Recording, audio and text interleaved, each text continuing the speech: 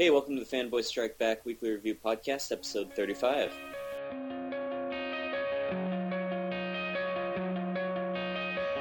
Coming out of my cage and I've been doing just fine. Gotta be down because I want it all. It started out with a kiss, how did it end up like this? It was only a kiss, it was only a kiss. Now I'm falling asleep and she's calling a cab while he's having a smoke and she's taking a drag. Now they're going to bed and my stomach is sick and it's all in my Hey, you're listening to the Fanboy Strike Back Weekly Review Podcast, episode 35. I'm David.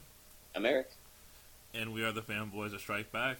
Every week we read the comics that come out. One of us will write a review of what we thought was the best book on our site, fanboystrikeback.com.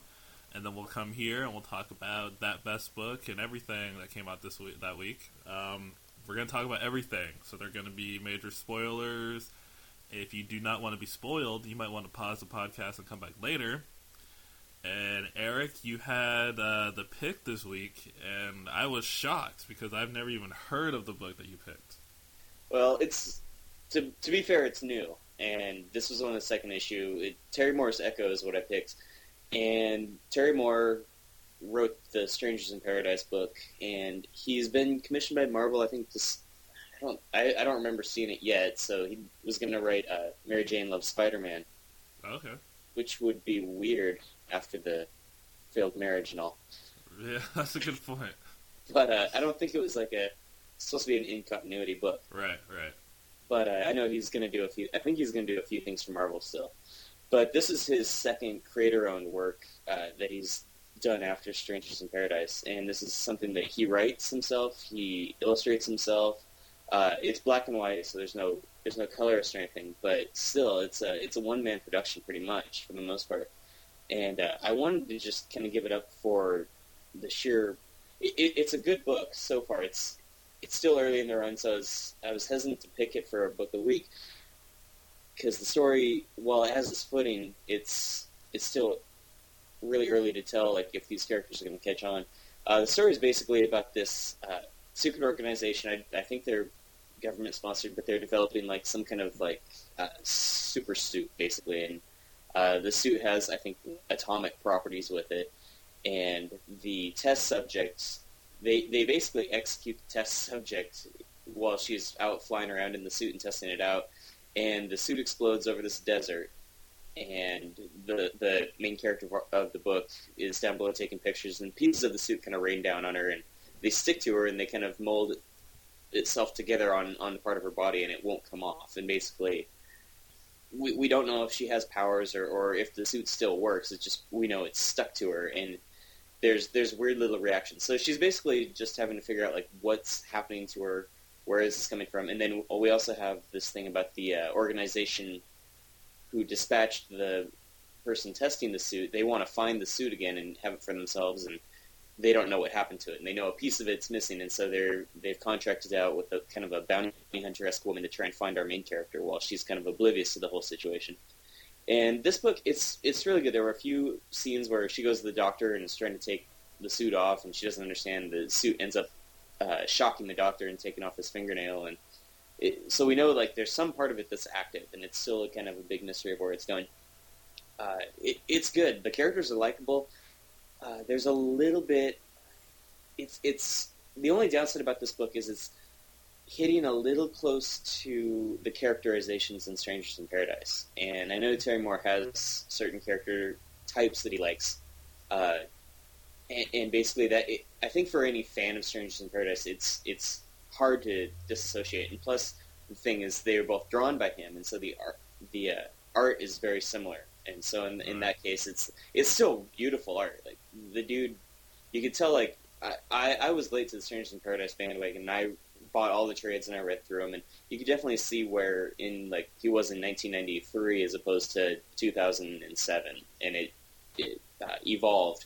And so it's beautiful art, but it still rings a little close. But I thought, the dude writes his own book, he draws his own book, he puts it out on a regular schedule. That's pretty damn impressive considering most guys in the mainstream industry can't do that.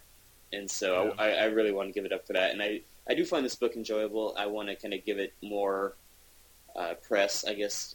I think people who know about Terry Moore know that this book is out there, but it's still early enough in its run that you can go out and find the first and second issue and get caught up and just check it out and see if you like it.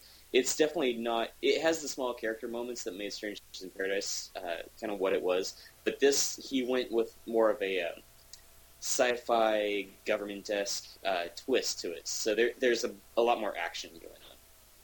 So it's interesting. Is this under the Marvel Icon line then? It is. Or no, sorry. It's under Abstract Studio. Okay. So right, I might check it out. Yeah, it's good.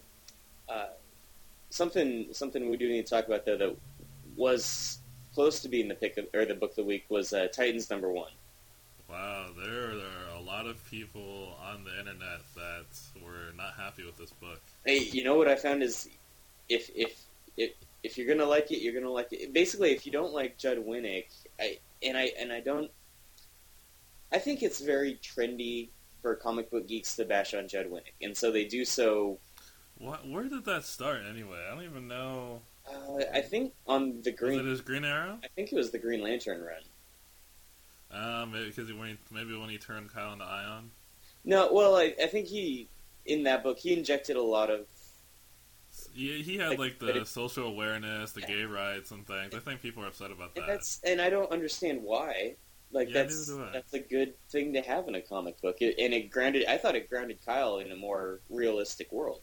And it was great to see him kind of have to face those issues. But he is known for kind of injecting a lot of social awareness into his books. But people just, I don't know, like a lot of people like him and a lot of people just are absolutely turned off by him. And I just don't understand why. Yeah, that's true. But I thought, fans, so. Yeah, I like him a lot. And I thought for this book, I think Judd Winnick has a perfect take on people in their 20s. And say what you will about him being on the Real World and stuff like that. I think he's been around enough different people throughout his life that he has a very good way to characterize people in that time of their lives. Right.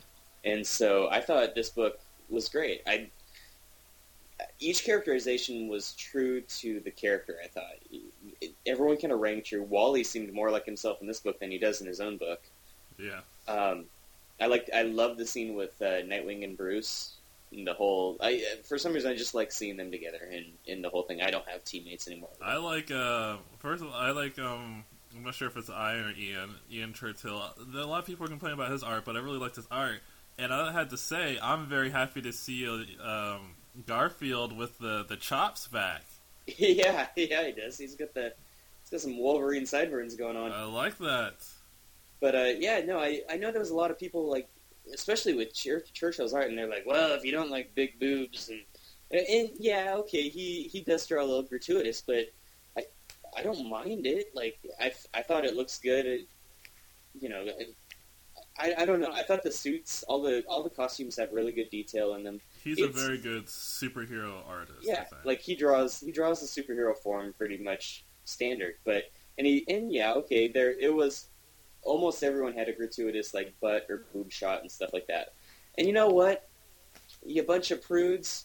I don't mind some butt and boobs. Eric likes butt and boobs. You know, it's his favorite things. It doesn't necessarily take away from the story aspect at all. And people just like, oh my God, Starfire's naked. I can't believe they're so gratuitous. Well, it doesn't matter who's drawing Starfire. She's always going to be naked. Yeah, you know what? Starfire, ever since she was introduced in 1980, her costume has always left little to the imagination.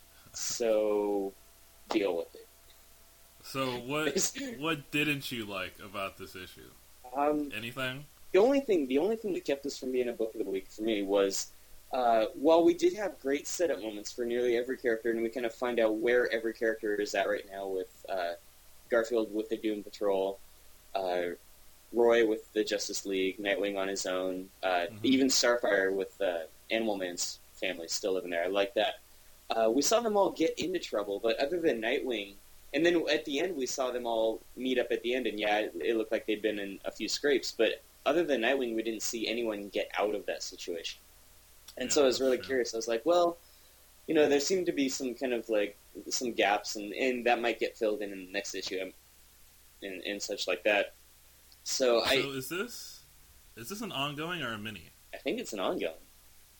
See, and that was my only thing that I didn't like about this book, is that like we've talked about, is that DC hasn't really given this book much press. Like, the only press I've seen is the horrible insert that we've seen in the front of the DC Comics for the past couple of months, which is just it does not look good. Yeah.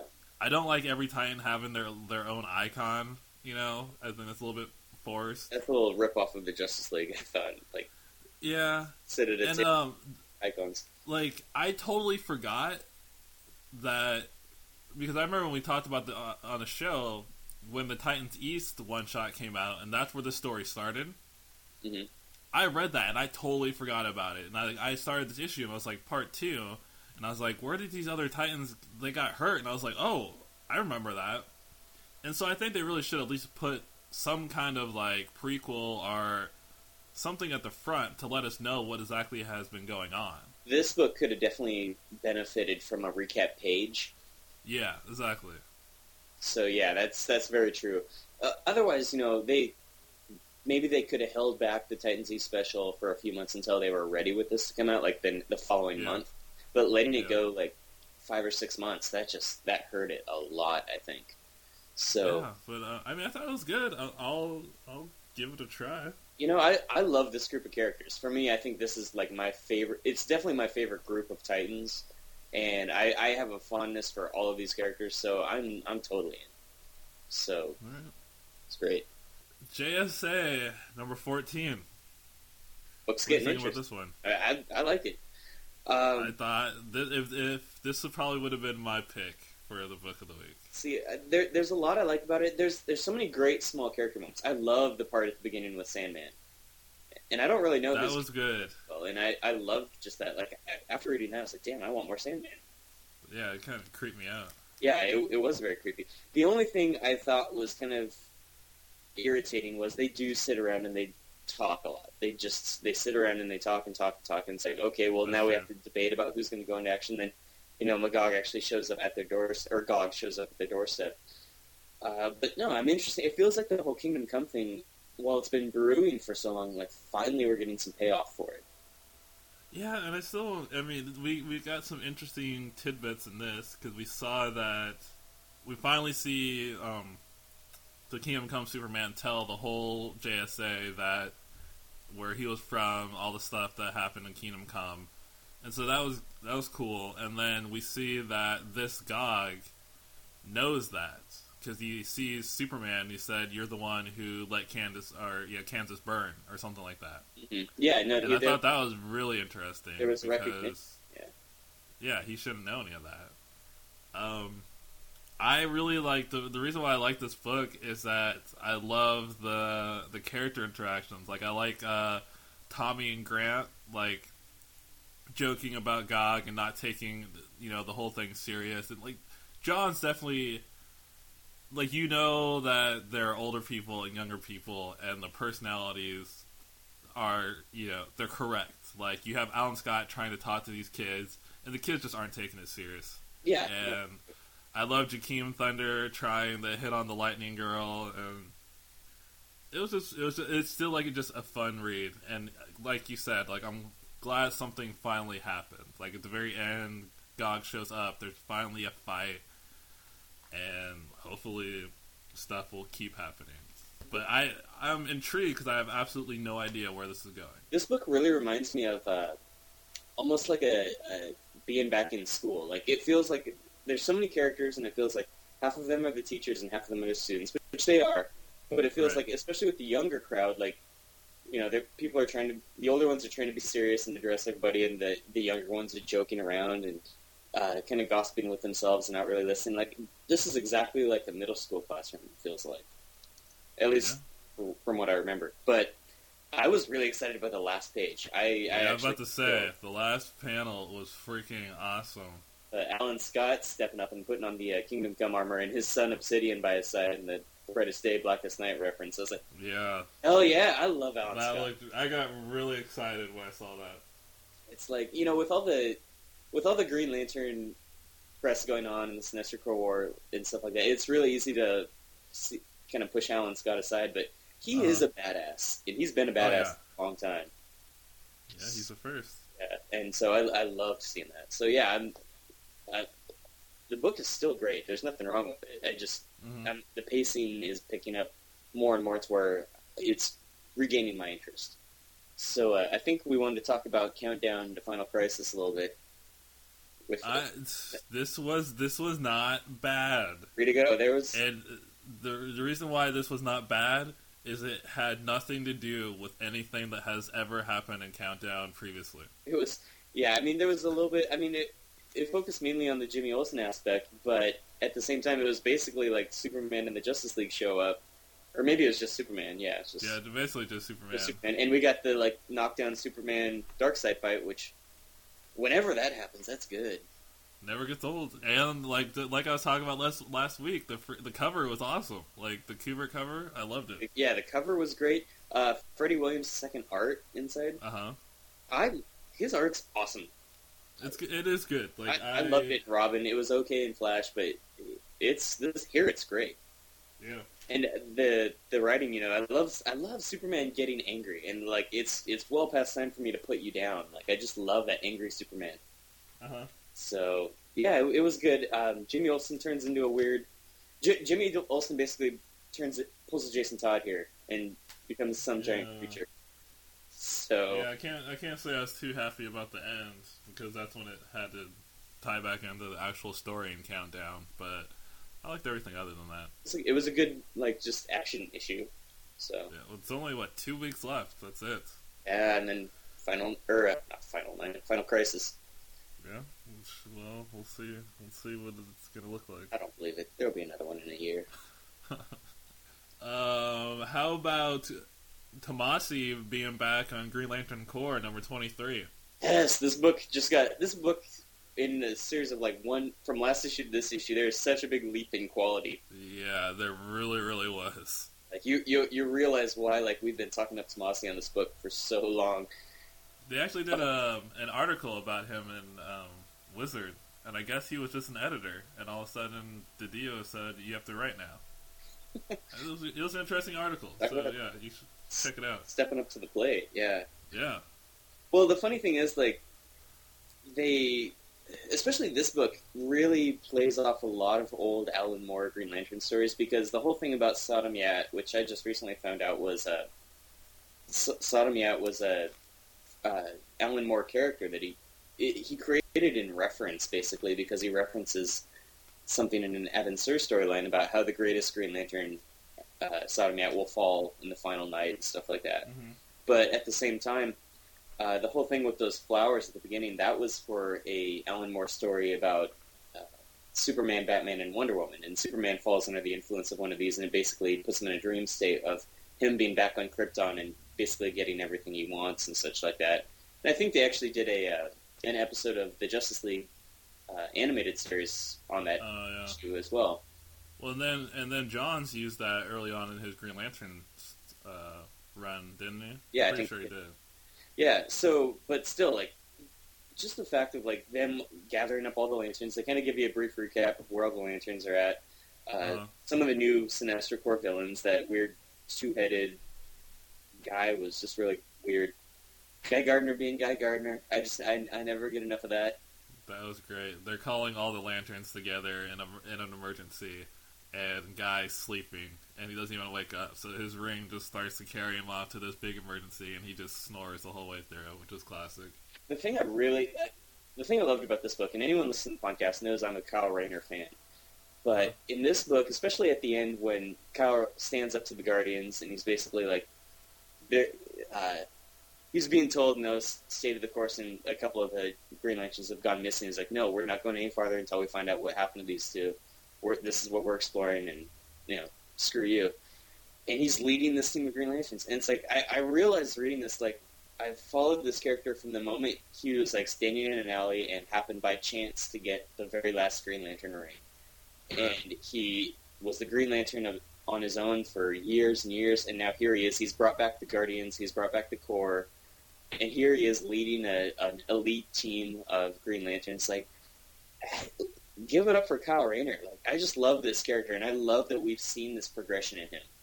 Yeah, you've seen pretty much the ultimate progression of him. You saw him alone, he joined the Titans, then the JLA, rebuilding the core, and now, like, yeah, you've seen, it's amazing, and it's like, we're so lucky, because we've seen all of that. You know, we've been there for pretty much the whole time. Yeah, and the thing is, they haven't changed the essentials of his character. Like, he's still the introspective artist, and that's the thing that makes him unique amongst the Green Lanterns, but still, where he is now, from where he was, it was a logical progression. It didn't just, like, a new creative team came on and be like, well, let's change him and make him more gruff. Like, there was a very logical progression in his character. And everything that he's been through, all the people that he's lost, has kind of led him to this point. And he, like, you know, I know everyone just is in love with Hal Jordan right now, but my God, like, Kyle Rayner, I miss him almost being the main Green Lantern. But I'm so glad that this book exists to give him some spotlight. Yeah, it seemed like, I wasn't a big fan of the core book coming back, and when it first started, it wasn't all that great, but ever since the Sinestro Corps War, it seems like this book definitely has a focus, and it has a direction, and I thought it was a great idea to split them up and have Kyle and Guy out in space, and that they're basically the main characters in this book, and, like, I'm always willing to admit when I was wrong, and, like, when the core book came out, it's like, don't make this book, this is horrible, and now it's like, it's great, because it is a standalone book, but it's a great companion to the actual Green Lantern book, and that's exactly what it should be, because I don't think the core book can really, truly be on its own, you know, like, it has to at least tie in to what's going on with Hal Jordan, what's going on Earth, and the overall story. Yeah. And Johns and Tomasi are doing a great job of, like, you know, double teaming that. Yeah, and I'll admit, too, both David and I have, when the core came back, we both groaned, and we're like, you know, because we're big fans of the last Green Lantern, and while the core was great, you know, it was almost better just to have Kyle on his own. And I think since the Sinestro Corps War, and with this book being around, and with Guy being back, and everything like that, and with John and Hal, I understand now why there needs to be a core. And I'll admit that while I groaned, I'm glad the core is back now. Especially, you know, with the Superboy Prime fight in Infinite Crisis, the Sinestro Corps War, this book, I understand the need for that cohesive team. And this is, and when you look at it, it's a force, but it's also a team of people who operate better and more efficiently than any other superhero team book out there. Like, better than JLA, better than Justice Society. This is a group of people that get shit done. Yeah. So I'll admit, like, I am glad that the core is back. Another book, another number 2 issue, I guess, that came out this week was Criminal Volume 2, number 2.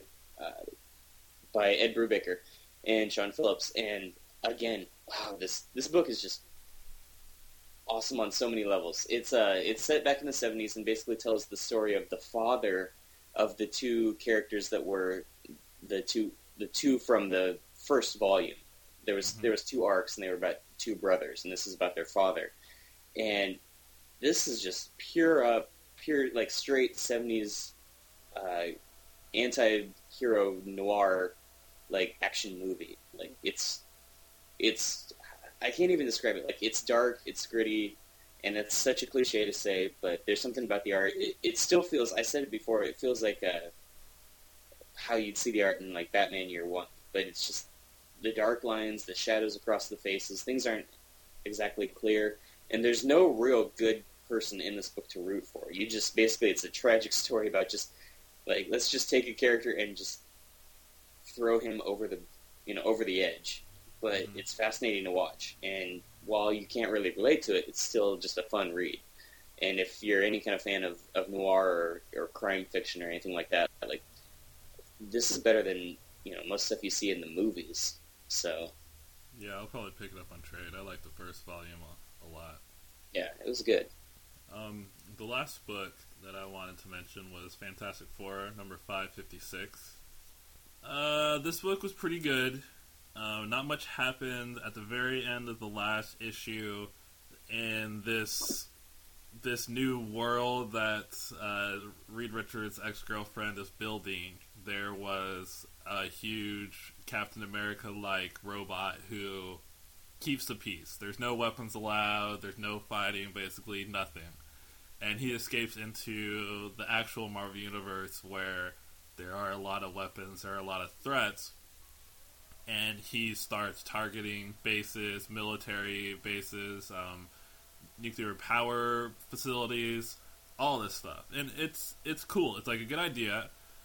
The only thing that it was a little bit iffy about this book is that I have finally realized now, after Secret Invasion coming out last week, that this story is not going to be in Marvel continuity right now. And I didn't think about that before, and I should have known that, but it was kind of hard. I was going to ask you about that. Yeah, it's kind of hard because you see this Cap robot basically tear through every single hero. Like the New Avengers, the Mighty Avengers, there's X-Men, and the Fantastic Four show up. Reed Richards is off. He's on, like, in the negative zone, trying to do some experiment.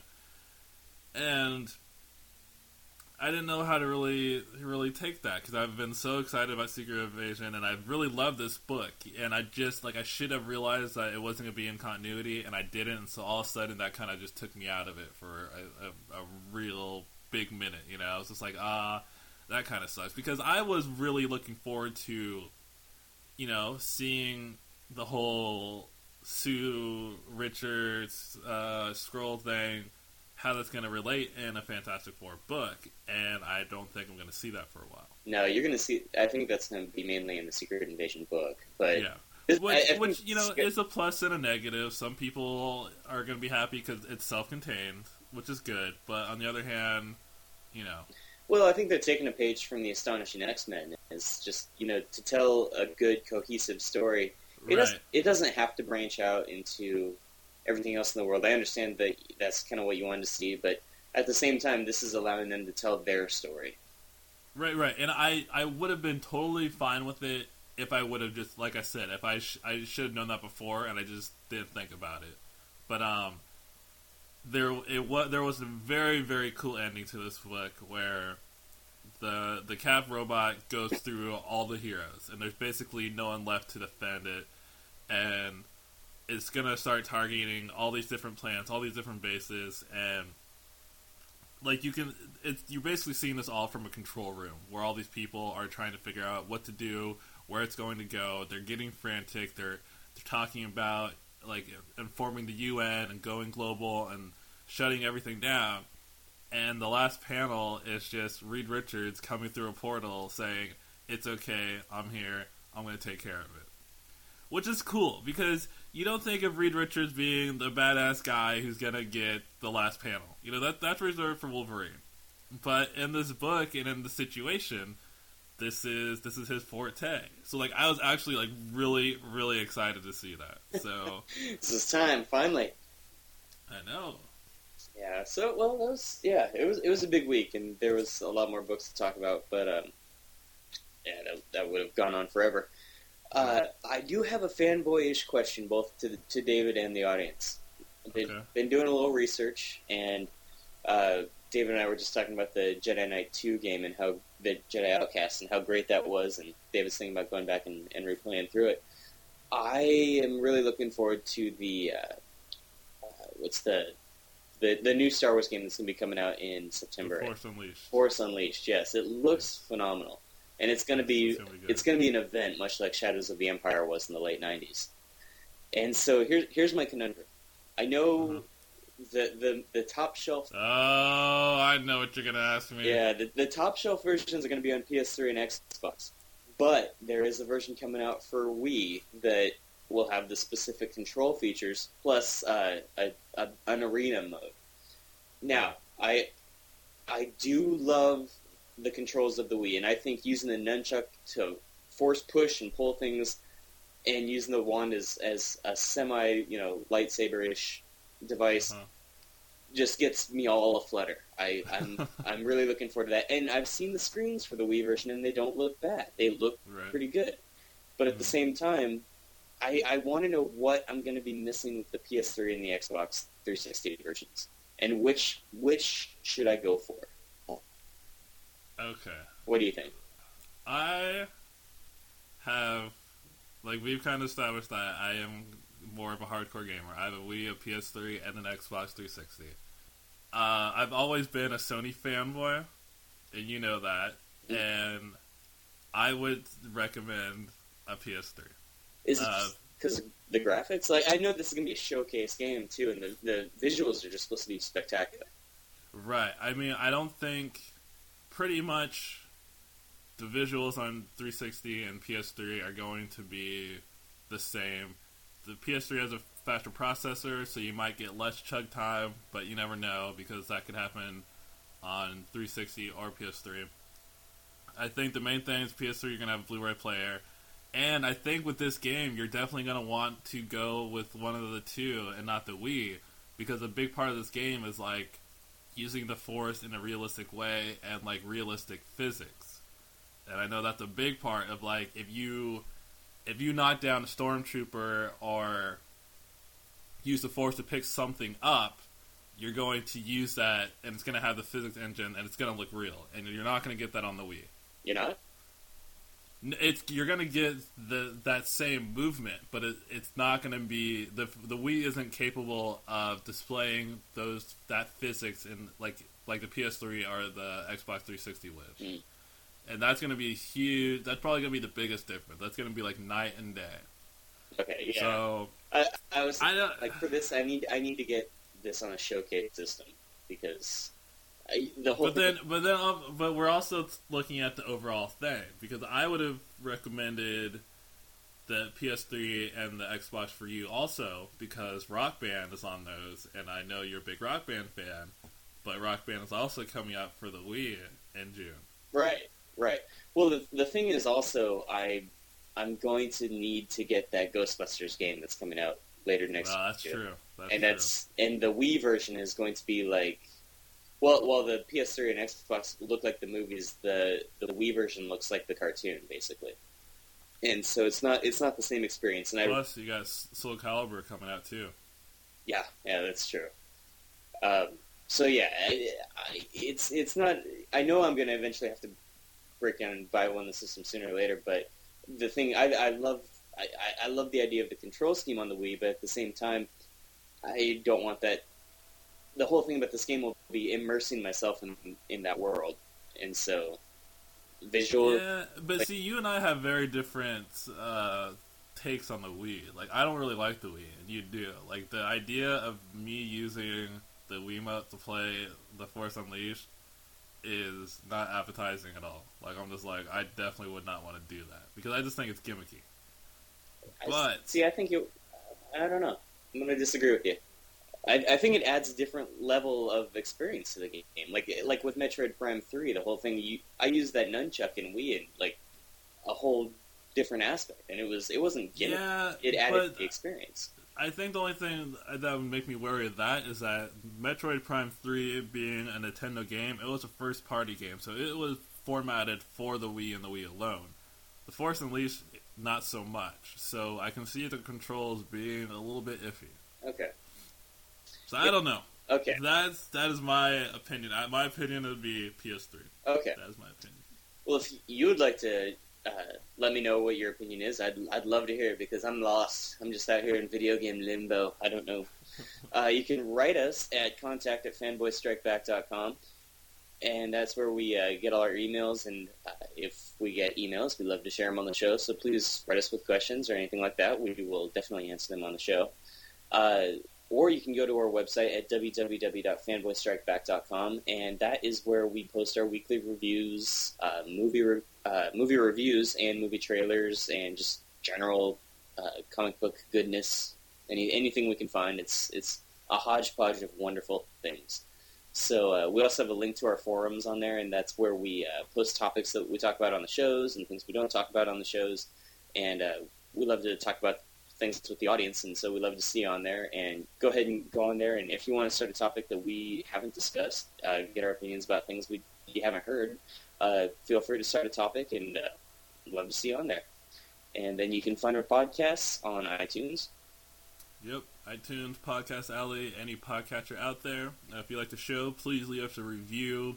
If you leave us a review, it's gonna put us up higher in the database so more people can see us, and that way you're helping us out and spread the word of mouth. And if you have friends that might like the show and really who wouldn't, tell them about it. Just say, hey, check this out. You might like it. And like Eric said, come over to the forums. We'll probably put up a little post asking what he should get, a PS3 or a Wii, so you can, or a PS3 or an Xbox, not just ditch the Wii. And you can vote and let him know what he should get. And yeah, couple of weeks, some big stuff's gonna happen. Final Crisis, Iron Man will be coming soon, so we'll have the review of that. Yes, and then after that, shortly after that, Indiana Jones. So. Indiana Jones, the Seattle Comic-Con. We're getting into the summer. May is going to be good. Big month. It's going to be a very big month. So we're looking. I'm getting married soon. Jeez, it's going to be crazy. David's taking the plunge. So I know. We were hoping for a superhero themed wedding. There's gonna be some superhero and Star Wars stuff involved. We'll say that. Excellent. Well, I'm bringing my Green Lantern ring just in case. So. Good man. Okay, well, that does it for us this week. We'll be back next week with more comic book news and reviews, and we will hopefully see you then. Until then, I'm Eric. I'm David. I'll see you next time.